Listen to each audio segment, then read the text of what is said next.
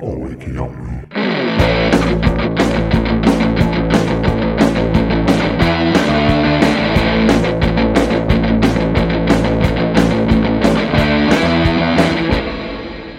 All wakey, aren't we? Hi everyone, and welcome to All Wakey, Aren't We? I'm Cy Boyle, and this is my review of our match against Horbury Town. And what a match we have for you to discuss today.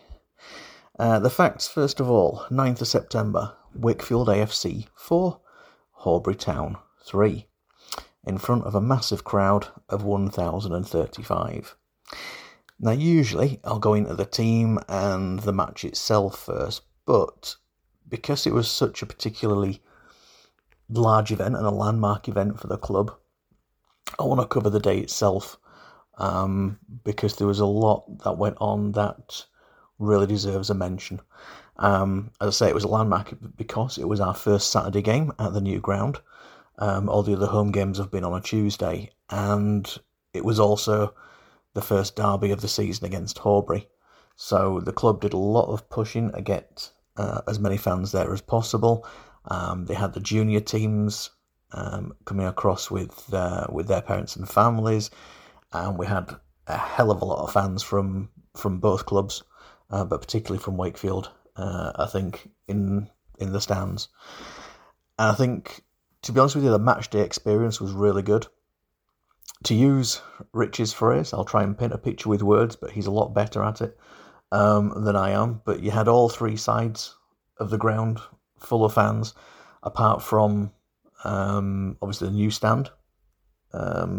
And I think all of us were sort of looking over at that thinking, wish we were in there, to be fair, because I think it's going to be a fantastic atmosphere when we're in there, in the new stand with the new seats, which are starting to take shape now.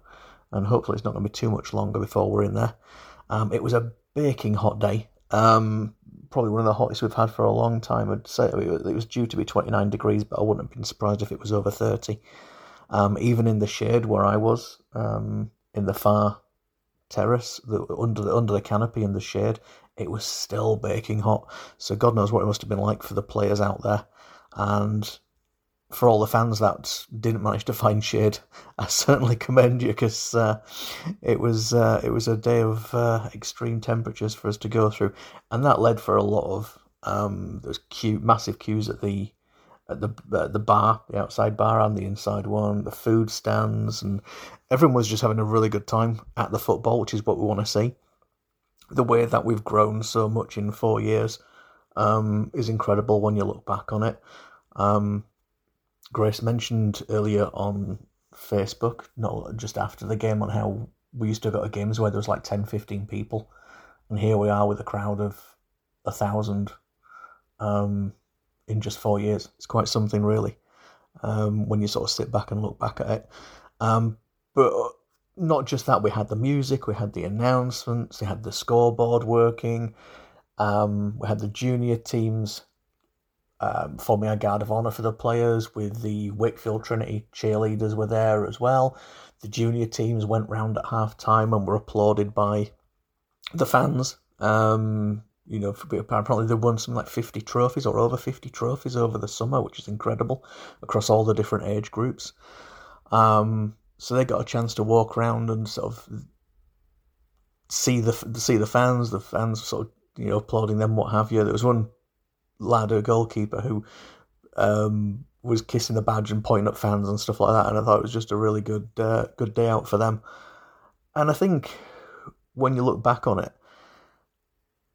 it was just a great day of football. Take the match out of it, and it was great just to have that as an event of football. And I give 100% credit to everyone that arranged it, everyone that worked behind the scenes to make it go without a glitch, because we've done a lot of changes over the past few months, and sometimes there's been a bit of criticism, perhaps that we haven't done much advertising in the area and got the name out there. So to have got 1,000 people into an event where we haven't even got the new stand open yet, and to go from doing a lot of the stuff ourselves in the new ground, yeah, I thought they pulled it off fantastically, to be fair. So credit where credit's due. A really fantastic day. The only downside for me was the fact that Duncan played Chumbawamba on the pre-match music, which is one of my least favourite songs, but I'll have to get him back for that at another point. So, that was the day. Fantastic, sunshine, beautiful football match. But to the game itself, the Battle of Wakefield, Part 3. Both matches last season ended in away wins. And as we took on Horbury, we were in better form. We were higher up in the table. I think they were down sort of mid-table and they've dropped a bit further now with that defeat. Our starting lineup: in goal, George Bristol. Back four of Aaron Pilkington, Jack Durkin, Nathan Hawkhead and Callum Charlton, with Nathan replacing Robbie Miller, who was suspended from the last game. Danny Yule and Jayden Sandow in midfield. Attacking midfield of Mason Ruby, Billy Mole and Ollie Rodriguez-Green. And up front, Kieran Cisse, because Jake was still on the bench and Ash was away. So Kieran started up front. Substitutes used: Jake Morrison, Cameron Barnett, Seb Losa, Jack McGann and Corey Woodward. And yes, Jack McGann, I'll keep making sure that I pronounce your name right because we never get it right at the ground, unfortunately. So, the match itself, and what a battle this was. It was one of those games that had a little bit of everything, really. The first half, all Wakefield.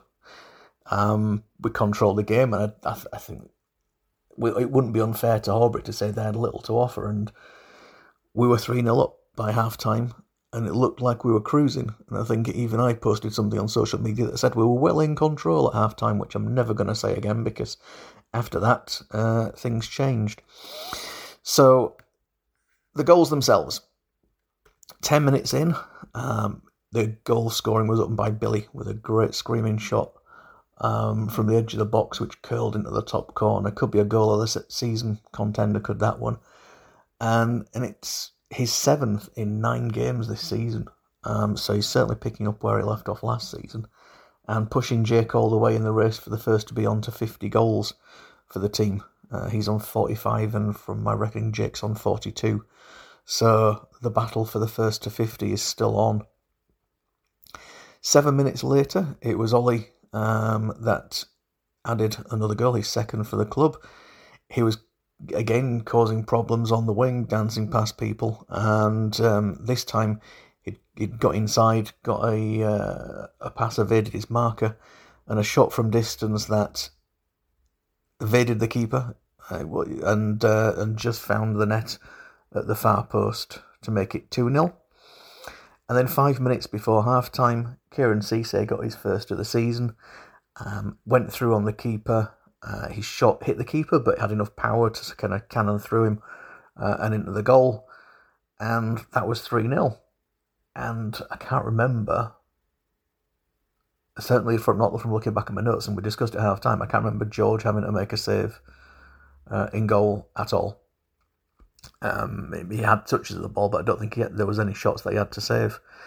So we kind of, I think as a fan base, we were a bit complacent, and I'll be honest, even we joked, and I'm not going to joke about this again until I got at the end of the game. We're talking, do we chant of like, can we play you every week? That sort of a humorous chant if it continued like that. I'm glad we didn't chant that while it was still 3-0, because 2 minutes into the second half, Horbury pulled one back.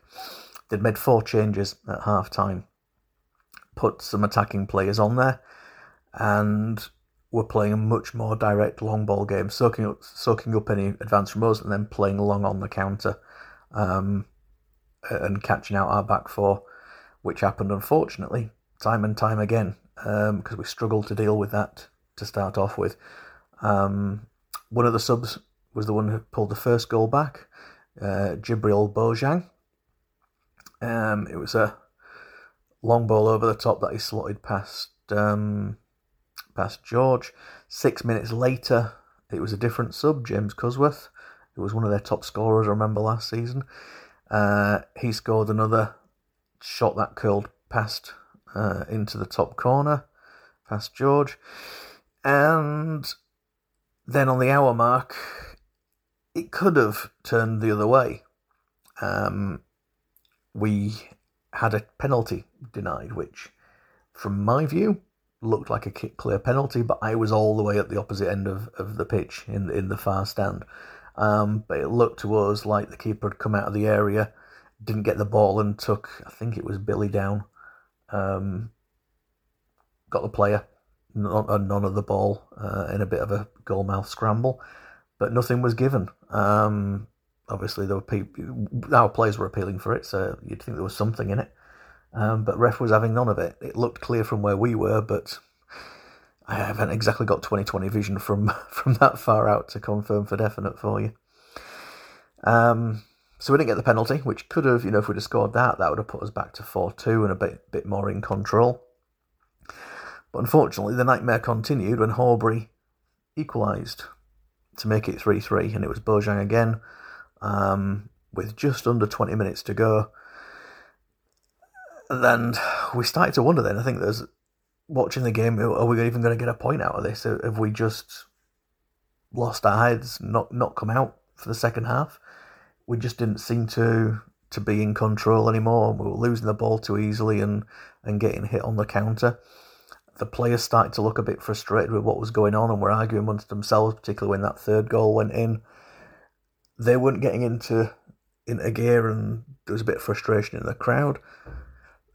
And we wondered, had the size of the occasion started to get to everyone? I think when we played last year at Featherstone and Horbury beat us, the mentality just didn't seem right. It was almost because it was like the first the first Wakefield derby against Horbury, that we just didn't perform well. We controlled the first half beautifully this time, but had something got the better of us again in the second half. But as we started to get towards the end of the match, we found a second wind, both on the pitch and off it. And I think it started in the midfield. Danny was making crucial challenges, winning the ball back. Jayden was starting to get time on the ball, making darting runs towards defenders. And then the crowd started to believe again and started to get behind the team. And the more that the crowd supported the players, the more the players got back in control of the game. And it looked like it could even still be too little too late as the clock ticked past the 90 minutes. And it probably, I keep saying it was the 95th minute. It might have been a little bit less, but well into stoppage time. And I can't, for the life of me, I can't fully remember all the details of the goal because it was quite a hectic scene once the ball had gone in. But it was a bit of a scramble. There was a couple of shots which had got blocked. The ball falls to Cameron Barnett, our summer signing, who'd replaced Kieran Cisse in the second half. And he thundered a shot past the goalkeeper and into the net, which bulged. And everybody went wild. And it's one of those moments like that Brig match last season where we won it with an injury time winner. And the other games where you've got those, you had to be there, and it's one that will go into, everyone that's there will put it into probably their top 5 Wakefield matches of all time, just because of the passion and joy at that 95th minute winner. There's nothing better than scoring in injury time. And especially when, and I feel a bit sorry almost for Horbury, because Horbury did, credit to them, they did really well to get back into that game. They looked dead and buried at half time, and they got it back to 3-3. And they must have thought they'd at least got a point or got something out of it, and then lose in the last minute for us as Wakefield fans. Absolutely fantastic, but I bet they were absolutely gutted at Horbury. And yeah, once the whistle went for full time, all the way around the ground, everyone was applauding the team. The team took time to applaud all the fans, and it's just a great occasion. They spent plenty of time afterwards with a lot of kids that went there signing programmes and shirts and bits like that. So it made it a really great day out. Had it finished 3-3, I think yeah, we'd have lost 2 points and we'd have gone home a bit gutted, but we'd still have enjoyed the day out because of the day that it was. Having the 95th minute winner as the cherry on the cake was absolutely fantastic. And it now puts us in a very good position. We are now 5 wins in a row. All right, we've lost that consecutive clean sheet record that I mentioned last time because I thought if we could get a couple more, we'd be beating our record on that one. We conceded 3, so the clean sheet record, we'll have to wait till another time. But 5 wins in a row now, so we want to keep that sequence going. We're up to 3rd in the table, 18 points from 8 games. The 2 teams above us, it's Woomel Town that lead with 21 points, so 3 points in front from 8 games, and Parkgate have the same number of points, 21, but that's from 7 games. So we've got 2 teams that are 3 points in front of us. One of them's got a game in hand. Matches coming up. We play Selby next on Tuesday, who are 14th, and then next Saturday at home, we've got Clay Cross, who are 19th in the table. So we're playing Selby away on Tuesday, Clay Cross at home on Saturday. If we get 2 wins from that, that'll be fantastic and keep this run going, because I think now we've started to get some momentum. And even though we were missing Ash Flynn up top, even though Jake's coming on from the bench, we're missing Robbie at the back because of his suspension, we're still managing to cope with that quite well. And although, yeah, we had a bit of a shocking second half in terms of dealing with what came at us, we still got the win out of it. And I think that's the point for me, is we showed the resilience to get back into that game. The fans got behind the players put in the performance at the end of the game to get the win. That's what matters, that's what counts. As a last note, a lot of people who are on social media will have probably seen as well that Brad Swain has announced he's leaving. I just want to, from All Wakey Aren't We, I want to wish Brad all the best. Obviously, I'm sad to see him go because he was a good lad, and I spent a lot of time talking to him last season while he was out injured when he was coming to games. I won't go into all the details with him going and what have you, but I do wish him all the best, and he'll certainly get a warm welcome whenever he comes back to play against Wakefield. Please feel free to follow us on Facebook. We've got a Facebook page there, All Wakey Aren't We, and we're also on X, formerly known as Twitter, as well. So give us a like and a follow on there, so keep up to date with any posts that we have. And I'd like to say thank you again for listening. And I'm Simon Boyle, and we are All Wakey Aren't We.